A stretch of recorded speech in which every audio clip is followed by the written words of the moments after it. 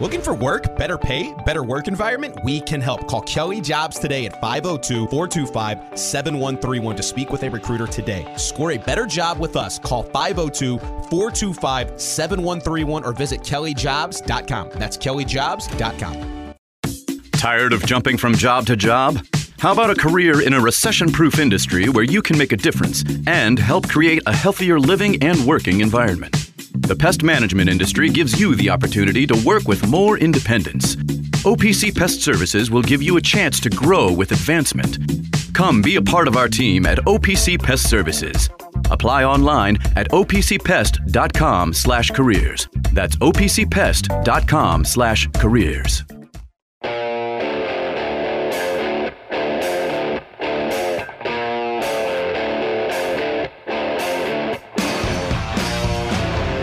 Now for The Drive with Mark Ennis, presented by Fitness Market on 93.9 The Ville.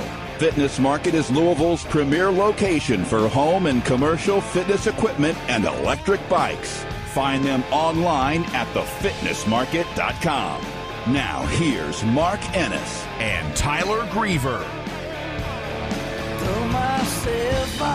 Welcome into The Drive here on 93.9 The Ville. Mark Ennis, Tyler Griever here on a Thursday. Hope you are warm and hope you are better than maybe, I guess, all of us probably were a night ago. I think maybe the only, or last night, the only thing, I guess, like a silver lining, Tyler, that I don't do a morning show where I'm not all like bleary-eyed and kind of grumpy after last night. But I don't think probably particularly happier after what happened last night either. How are you? I'm good. I watched a decent amount of last night, and it's one where, you know, Kenny said after the game that you feel like that's a winnable game, yet the constant plague of turnovers just comes to bite you yet again, and it's something you and I have talked about many times before. It's kind of just the same old every single game. It's like you could kind of script how this is going to go, and there's no getting around that when you're the worst turnover team in college basketball, you're often going to lose games because of that. Like, no getting around it. If you don't fix that, if you don't at least, I mean, if they even cut it in half, where would they be, you know? I tweeted last night how, you know, I don't know if it makes a huge difference, but just imagine if Louisville was a bad turnover team instead of the worst turnover team in the sport. Seriously, just do that and ask yourself how many more wins they would have. Yeah, I think if you were to look at what Louisville's done so far this year, if you take them from, like you said, a historically bad turnover team, and I think it's important to not gloss over the degree to which turnovers are an enormous problem, like very few fan bases have ever seen their teams have. There are very few teams that have ever turned the ball over as often, and can I add, as seemingly easily as Louisville does. I think if you're listening and are a diehard for Louisville and you've watched them this year, the number of turnovers is a big problem. That, I think, is beyond a dispute. I think the shocking part, and it's the part that maybe makes people more angry than they would be normally, is what the nonchalance of it all. Yeah. I think that's the best term, is like the nonchalance of the turnovers by the players committing the turnovers, by other teammates on the team, at least, you know, on the outside, by coaches. And what I mean by coaches, at least, is it certainly doesn't seem like turning the ball over has any relationship to how much a player plays or not. It's from game to game, and I just it feels like it's like, is anyone bothered by any of this? It's like when you're at a restaurant, right? Yeah. And you see, like, and I'm not like a Nazi about kids being well behaved in public because they're less controllable than anybody really thinks. But when you see like obvious just parental neglect, right? And like these kids are hellions and mom and dad should do something. Like that's the feeling I'm starting to recognize in myself when I watch them play. It's like, is anyone going to say anything about this, as far as like the mistakes and the ease and the shrug offishness of things that end up ultimately killing them and costing them games? They have, going back to the Lipscomb game, was the last game, which also, for the record, they lost that game. That was the last game they didn't have at least 14 turnovers. They had 10 that game. And the turnover rate right now is tied for the third worst mark in college basketball. They are turning the ball over, I believe, 21.2% of the time. CBB Analytics putting out the assist percentage versus the turnover percentage on a graph.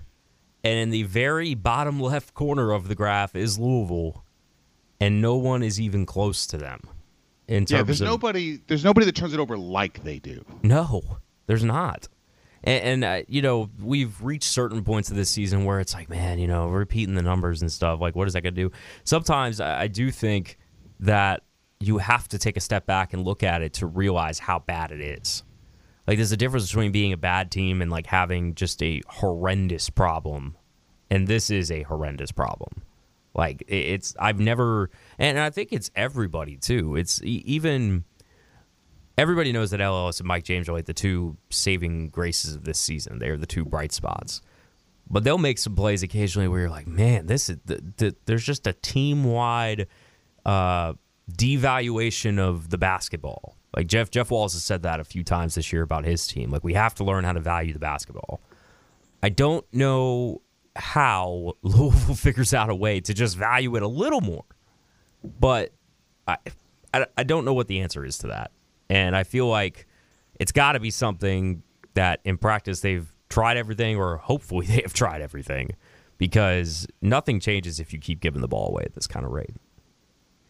We're talking about, with a turnover rate, it's team-wide. It's not traceable to a single person. It is not. But we're talking about a turnover rate, what you just described. The Lipscomb game was the last time they had fewer than 14 turnovers. That is correct. That's 7 turnovers and a half. That's a turnover every 2 minutes and change. Or, if you go by the percentage turnover rate that they have overall, they're turning the ball over in some way, either traveling, charging, stepping out of bounds, throwing it away, or having it stolen every 5th time they get the ball. Like that, it's impossible. It would be really, really hard for good teams to win with that turnover rate. It's certainly not the turnover rate of a team that knows it's got to make sure that every controllable thing is at 100 to even have a chance to win. And just to maybe let people know, in terms of context, just how bad this is. Louisville lost by 32 last year to Virginia Tech. 32, 75-43 last year. And they had 18 turnovers. Like, that's how bad it was. They're having that kind of turnover, those kinds of turnover numbers. They lost by 22 to Wake Forest with 14 turnovers. Some of these games, but then you go to the ACC tournament when they won against Georgia Tech, they had a game with 0 turnovers. Yep. They beat Clemson a year ago with 8 turnovers in a game. And I'm talking the Mike Pegues second half of the year here. They had a game, they lost to Miami by just 7 with just 10 turnovers. And this is where I think the biggest problem. Louisville lost the game to Notre Dame by 6 a year ago. They had 9 turnovers. This is where I think this is my biggest issue with whoever your favorite person who seems to just have no capacity for admitting that Kenny might not be doing a great job this year. That you can point to the losing down the stretch last year, but the things that contribute to losing are much bigger this year. They're much more pronounced and unaddressed. Is maybe the best word I can come up with. When I see that a guy can have 5 turnovers and play 30 minutes or something, like that seems crazy to me. And I'm most disappointed that some of these things that we're identifying as issues with this team don't seem to be any closer to resolution or improvement than they were at the beginning of the year. And you say that, and it's something Kenny talks about after every single game. You know, last night, I think he referenced the turnover problem as the elephant in the room. It's no elephant in the room. Everybody's like, we know. We get it. It's very loud. It's not something that's quiet at all. It's something that you are watching intently every single game. And even the games where, and again, there are very few, where, you know, you mentioned the Lipscomb game where there's only 10 turnovers. But then you let an outsized Lipscomb team beat you on the boards and beat you inside. That is something that, to me, is indicative of Kenny and this staff this year, is that the point that I've repeatedly said, and I'll keep repeating it, is that you believe the strength of this team was going to be the bigs, with Kenny's background as a developer of big men and such.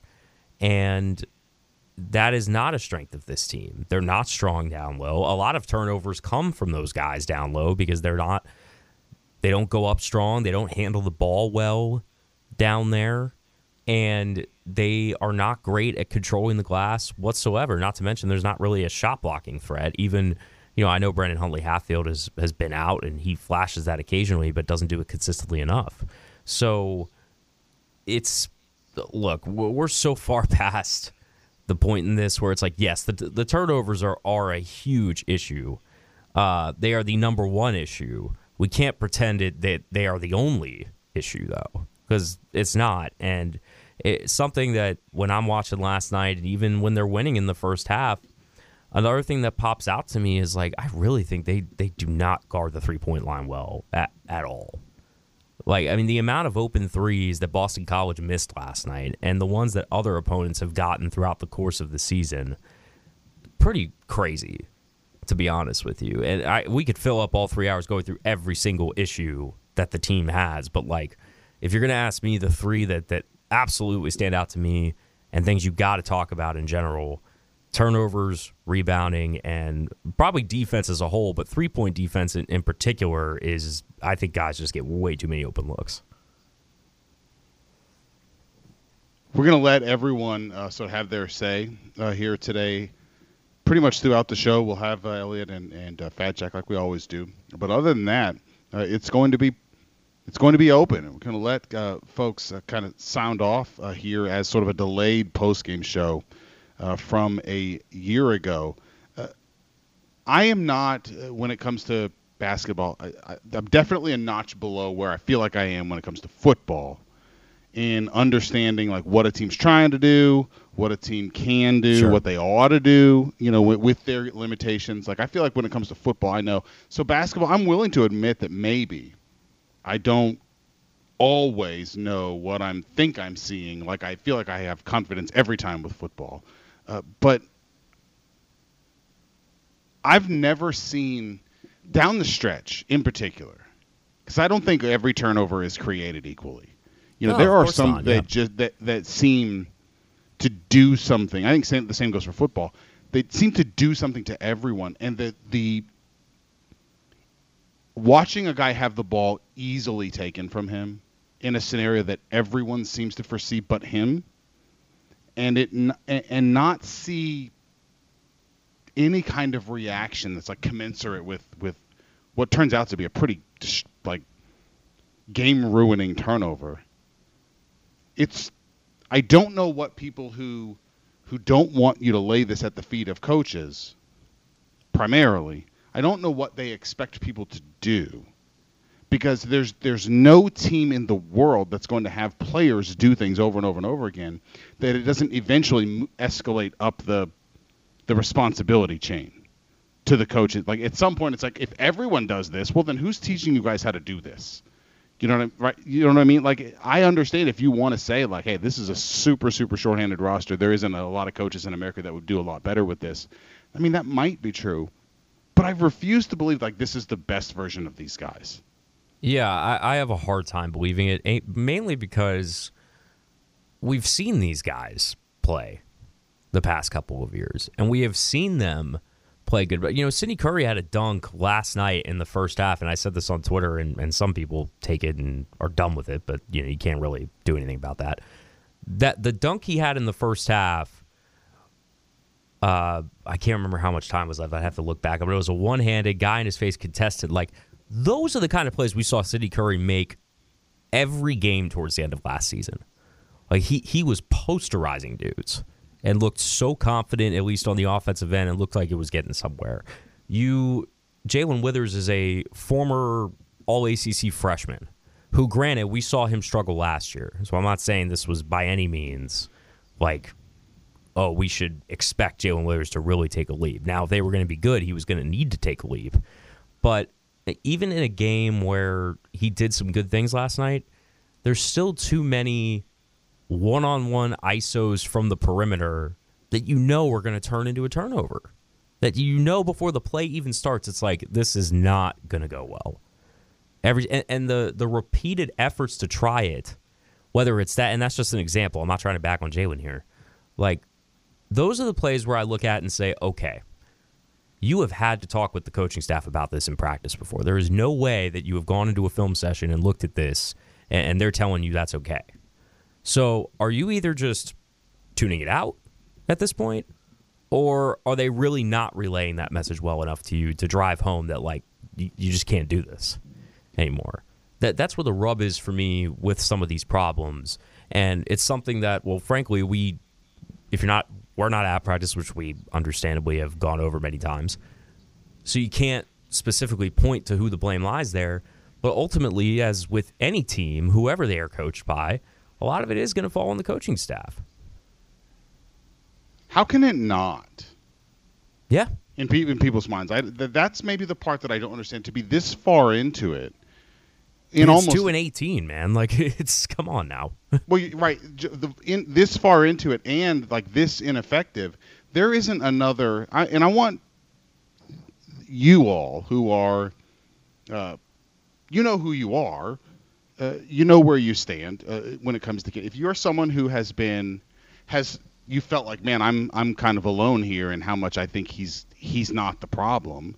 Then think about any other team you root for or other teams that other people root for. If you saw this, you would have moved up to the coaching being an issue far sooner than you are right now, because you just don't want that to be it. And I will fully admit that that's kind of where I am. Like, I don't want that to be the conclusion that we're going to get to.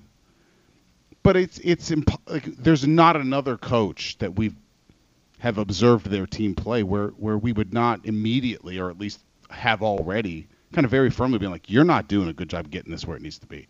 Well, and I think last night's game, we talked about the Pitt game and that having a different feeling to it or whatsoever. And something I challenge with last night's game is, if you just look at, now bear with me here, because I'm going to ask you to do something that you can't do with this team.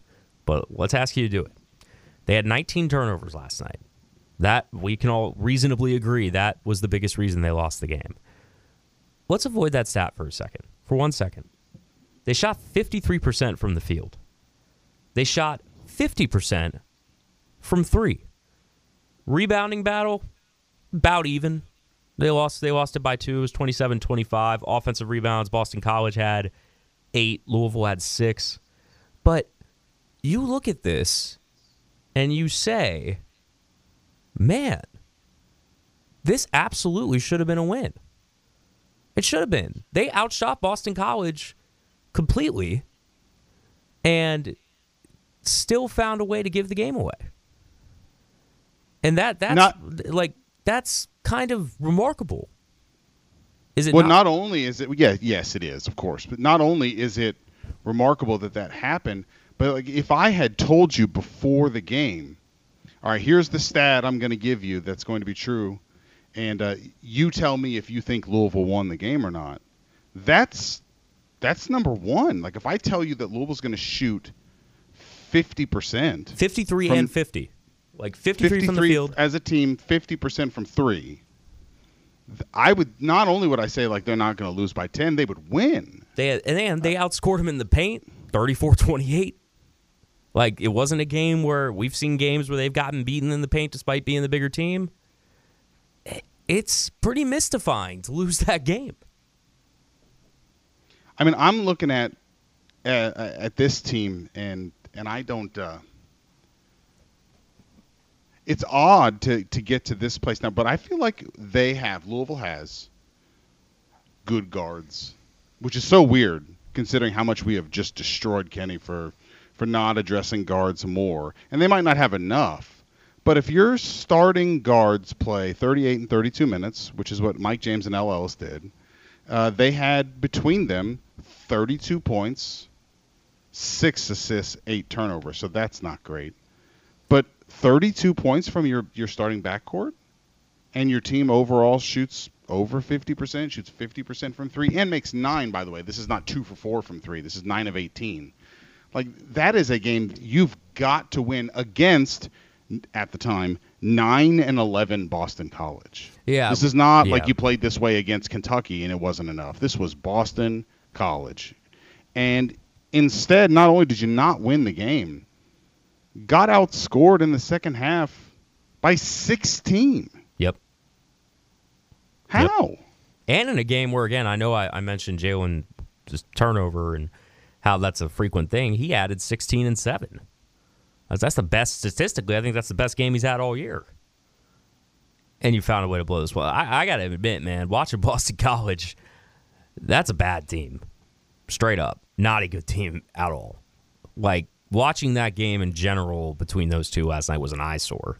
I didn't watch it from start to finish, but I watched a good majority of it. And I looked at my girlfriend on the couch for a second. I said, this is an eyesore right now. Like, my eyes are literally burning from watching this.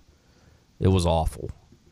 And but circling back to the whole original point before we got into the details of the game, that's where when you start giving away winnable games in some of these scenarios, and frankly, I mean, there haven't really been that many, but you talk about the lack of mental toughness to deal with adversity and the big run that is coming every game, and the one problem that stands out above the rest that is still an issue and is not getting any better. Actually, can make the argument that it's getting worse, and it's just hard to not put that at the feet of the staff and say, is there any method you want to try and change or something new you want to give a go here to try and alleviate these problems or at least make them a little bit better, to change a couple of results down the stretch, to get any sort of positive vibe or mojo going when you desperately need it right now? I understand Emmanuel Okorafor is an interesting kid and has a great story, and you bring him in at the end of the year, and some people are like, is he gonna play against Boston College? He did not play. Obviously, a kid who just started practicing with the team, I don't think can play. But the fact that you even look to that as some sort of positive bright spot to possibly come in and change something is kind of indicative of where this has gotten to this year.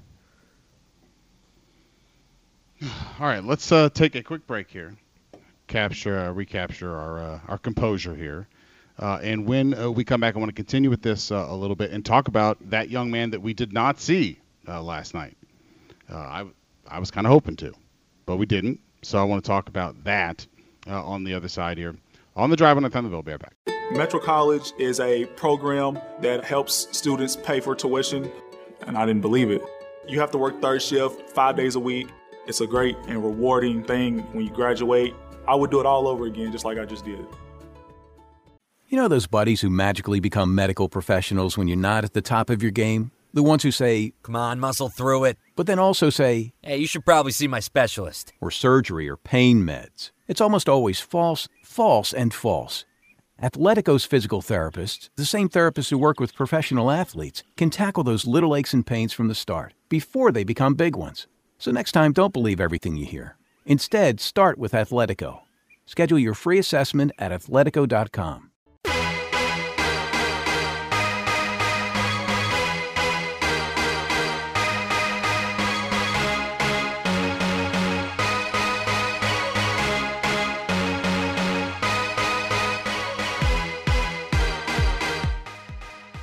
You're listening to The Drive, presented by Fitness Market, right here on 93.9 The Ville. Now here's Mark Ennis. And Tyler Griever. Welcome back into the drive here on 93 on the Ville. Mark Ennis, Tyler Griever. A couple of texts into the UPS Jobs text line, 3831-939. We'll open up the phones here. We can go open them up now. That's fine. A couple of texts in. Are we surprised by these results? Why? No. Next. No. But I don't think – but I need everyone to understand, like, just because you are – like in detail and energetically, going into these results and calling out what is good and what is not good. And I think we did a decent amount of saying, hey, they did shoot the ball well last night. And I feel like I didn't think at the beginning of the year they had two good guards, but I think they do. I think L. Ellis and Mike James could play for and win with most teams in the ACC, which only sort of adds to the frustration of the part that we thought was the staff's maybe strength has been the part that has disappointed the most. But I don't have to be surprised to have the reaction that I'm having. I am not surprised, and that also makes me mad. Well, and I think a key caveat there is, like, I think L. Ellis and Mike James are good guards as well. I just don't think they're the guards that are needed for this team. Like, they are good scoring guards, and I have said on this show before and elsewhere that I think L has made strides in terms of being a distributor. But they still desperately need someone they can trust to protect the ball, run the offense, and distribute. If they had one of those guys, it would have made a massive difference for this team. And it actually leads me to a question that I wanted to pose based off of the newest edition that came through today for next year is a commitment from California, Corin Davis, I believe. Corin Davis, yeah. I'm not sure how you pronounce it off the top of my head, but JUCO product who did improve quite a bit last season, was scoring 16 points on 47% shooting and shot only 26% from three. Now he's up to shooting 49% from the field and 37% from three. That's a pretty big improvement. So combo guard type seems to be a solid addition from the JUCO ranks. But here's the interesting part that I would like to drill into more. Was this the kind of addition that the staff could have made? Like, not this young man specifically. I'm speaking from the JUCO ranks, similar types of players who could help you more in a like win now type of mentality.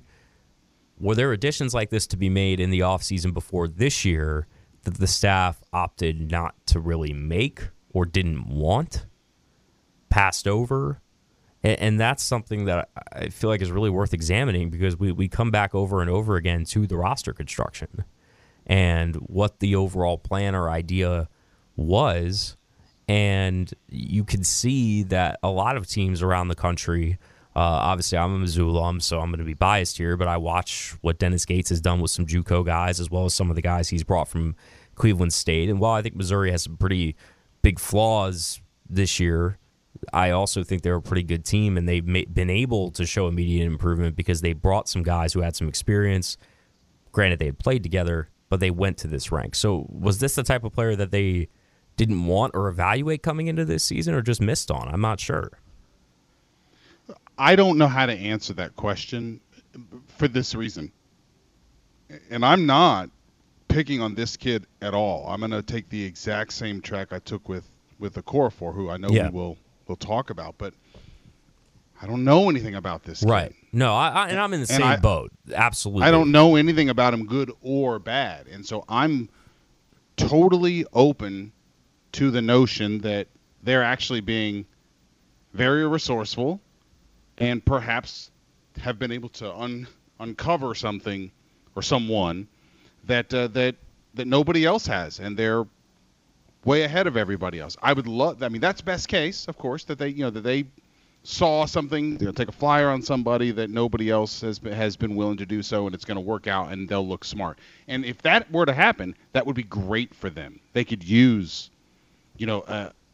something that validates like the evaluative eyeballs of this staff in particular.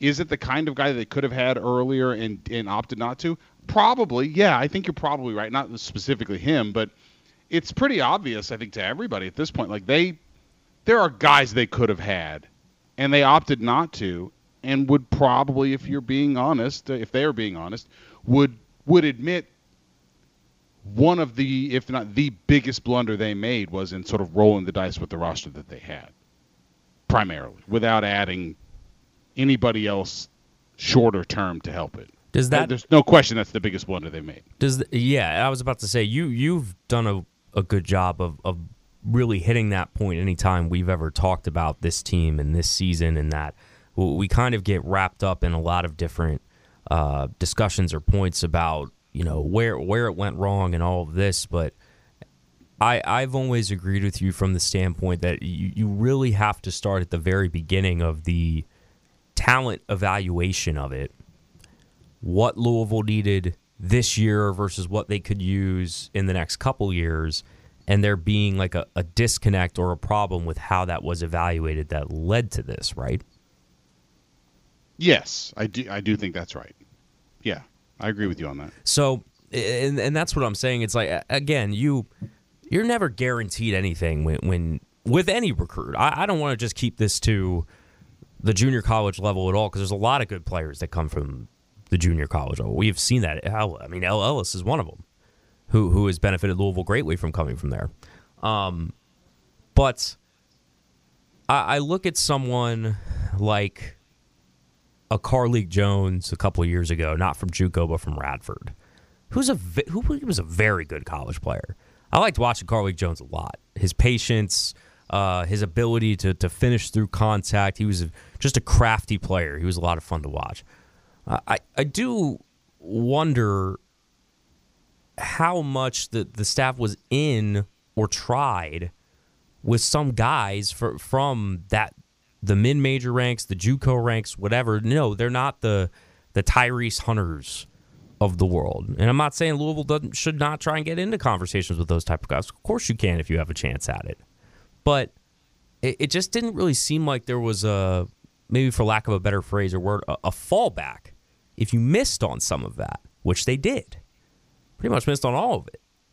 And I have a hard time buying that the kids from the junior college ranks or from some of the smaller schools who were looking for another opportunity were not going to come to Louisville because they didn't know what was going to happen this year with the tournament and the IARP. Like I understand the cloud and that kind of stuff, but when we're talking about that group who really wants exposure and an opportunity and to play against good competition every single week, I don't think that adds up.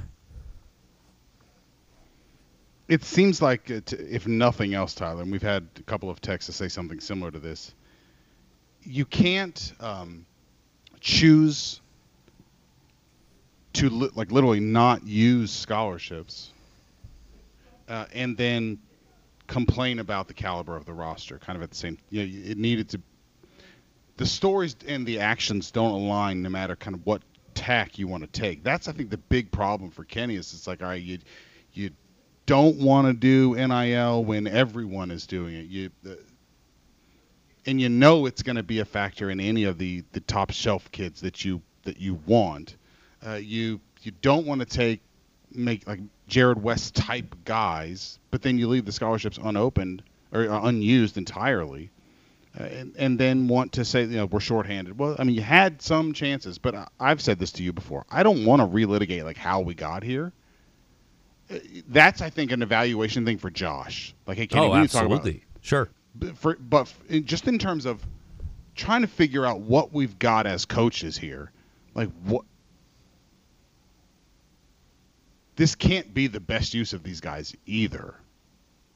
No, and I certainly don't. I don't think we know what a shorthanded team looks like at times. I think we've had the callers that talked previously. Jeff Greer mentioned this a little bit about Notre Dame when they were utterly shorthanded. They did the quote unquote the burn, and they played an extreme slow ball control offense that was like the lowest risk kind of team they could possibly be because they knew they were shorthanded, but it matched what they had, and it gave them a chance to win more games than just the raw total of the talent would have given them the opportunity to win. And I don't even what alarms me among a lot of things is I don't even feel like with the proper recognition by us here that this roster really has major weaknesses. I don't feel like when I watch them play, they're being asked to play in such a way that gives that roster the best chance to win. No, I don't think so. I think it's been from the beginning of the year. Kenny and the staff have said, look, this is how it's the whole instilling the culture thing, and this is how we want it to look, and that's all great. Like, that's fine. I understand you have a plan, you have a way you want to play, all that stuff. But the biggest strength of a coach, in my view, is that even when you do have a style of play that you like or something that you want to do, you are also able to adapt when you see, whether that's in practices or you needed to see it play out in games once they started counting, whatever. Whoa, okay, I think we can play this way down the line, but for this season right now, we have to adjust. We have to figure something else out. I don't know what we tinker with here, but we have to try and change up a little bit. Now, a bigger problem with that, or a large theme with that, is can anybody distinctly point out what they're trying to do on either end of the floor? I'm not asking you to be Rick Pitino. I'm not asking you to, be X's and O's guru here by any means, because I'm not. Mark's not. Most of you who call in are probably not. We're not coaches, but I struggle with that, and it's hard to really address this whole problem we're talking about if that can't be nailed down, and that's again indicative of the work done by the staff this year.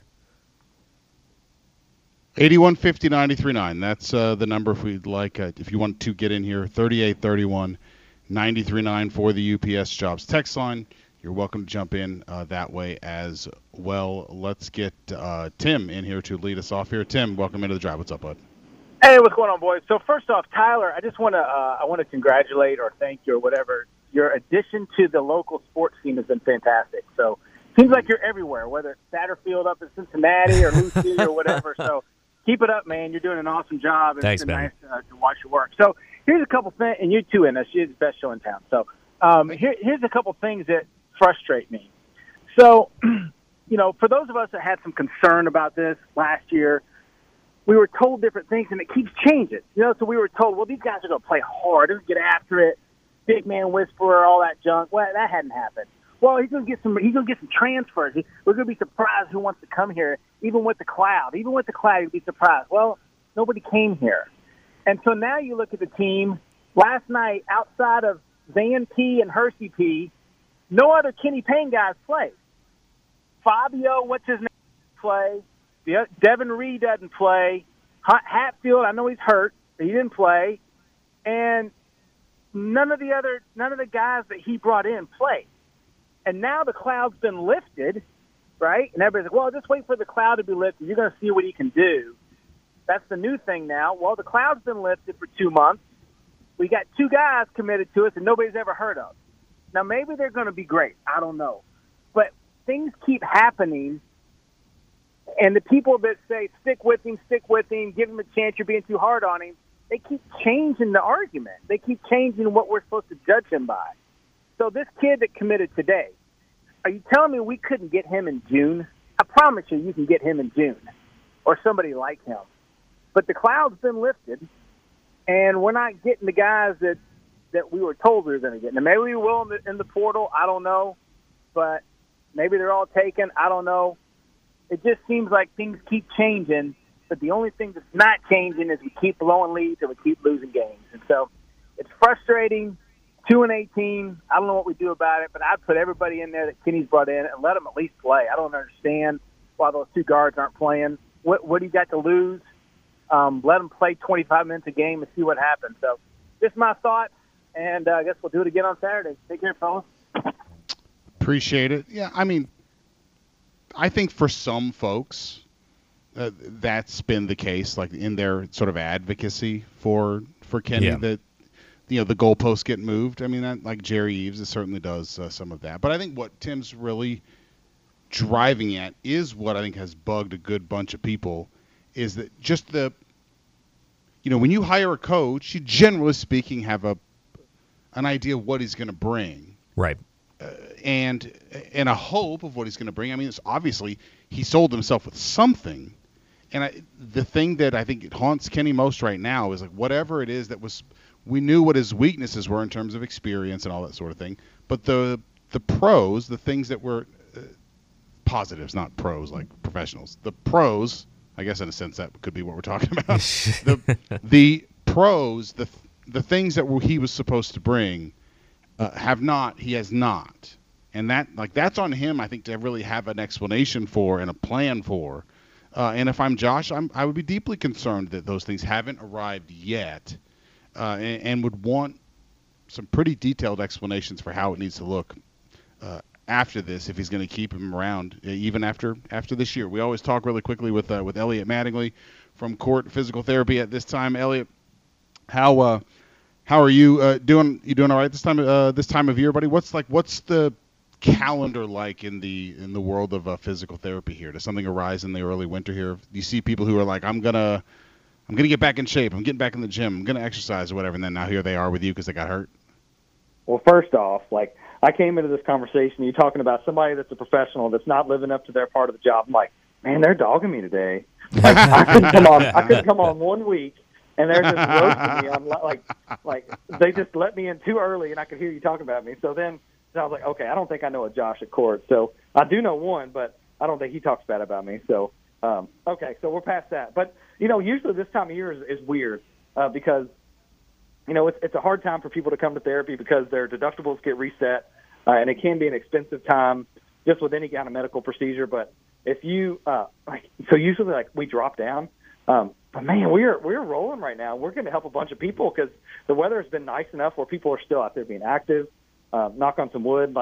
Usually we see people who've had slips and falls, and we hadn't had a lot of issues with that because there hasn't been, a lot of ice and things out there. So we're seeing almost like springtime type injuries, like where people are coming in for knee pain with running, or people are having some back pain, or a lot of people are going ahead and having surgeries to go and hit their deductible early, which is, I think it's a pretty good idea. So it's a little bit different this January than usual. So knock on wood, we don't really have that ice and have those falls, because I would much rather treat people for things they didn't break and if things where they're just trying to be healthy and be active again, or get back to work, or do those kind of things, versus I always feel bad when somebody slips and falls, because they that was purely an accident, and it's like, man, it just really stinks because it consumes your life and it just slows everything down, and nobody likes a boot and nobody likes a scooter, but sometimes you just got to roll with them.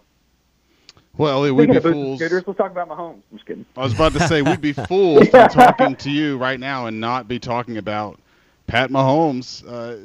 That was a gross-looking injury, and then he strides up to the podium yesterday with nothing on, looking just fine. And I don't believe it for a minute, but I want to go back to the injury itself first. I definitely didn't think it was anything dirty. If you want my theory on it, because I know some people said that, I think defenders don't know how to finish tackling quarterbacks anymore without getting flagged, and that what they're doing is exactly what that guy did right there. Almost to the ground, you just go dead weight and just fall down and don't look like you're trying hard, and whatever happens, happens. And I really think that that's what he did. He just I'm going to drop straight down and pull him with me, and they can't get mad at me for that. Well, he went right down over his ankle. It looked pretty bad. What was your reaction to the injury itself? Well, just initially, so I wasn't even being able to watch TV. So you sent me that, and I'm seeing it. I'm like, oh no, he's done. There's no way, because I think high ankle sprain was probably best case scenario, because when you have his knee was twisted and the force was coming from the outside to the inside, and sometimes that's how we have big ligament injuries in our knee. But when his foot was planted, and then it was forced into, they call it external rotation. So when your foot is forced outwards, but your knee is going inwards, that's how we have high ankle sprains. When we think about ankle sprains, typically we think about rolling our ankle. That's not how this happens, because remember, the high ankle sprain is that ligament that actually sits above your ankle that connects your tibia and your fibula. There's a couple in there, and there's this tissue that runs all the way up those two bones that connects those two, that allows you to be a little bit mobile, but it provides stability that you need in order to be successful. The tricky part is it does not have good blood flow. And, you hear me say that a lot about with some injuries. That's kind of the key. Will this heal fast on its own? It's got good blood flow. Will it not?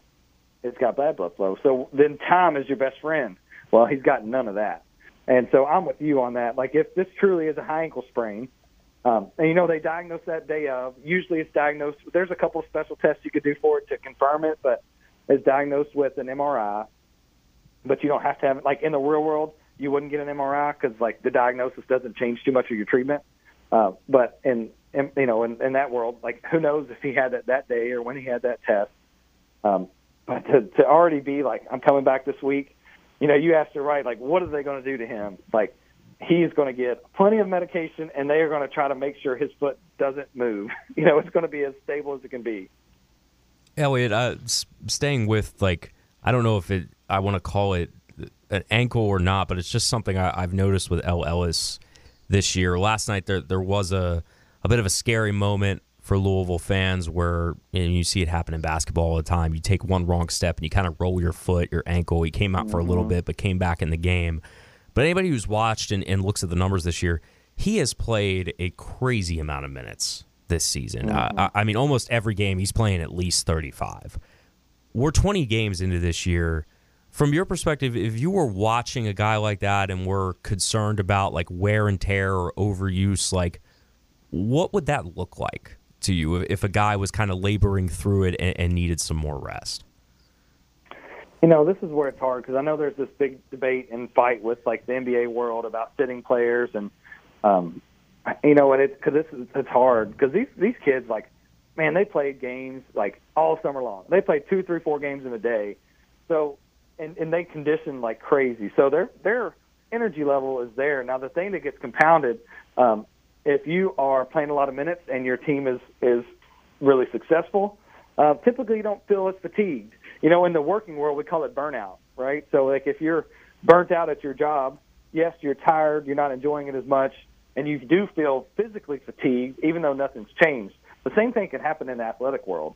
So, you could be putting a bunch of minutes in, and your team's successful, like, you feel like nothing. It energizes you. But if you're working your tail off, and then you don't feel energized because, like, you feel like you're just working so hard but nothing's happening good, it does make you feel a little bit fatigued.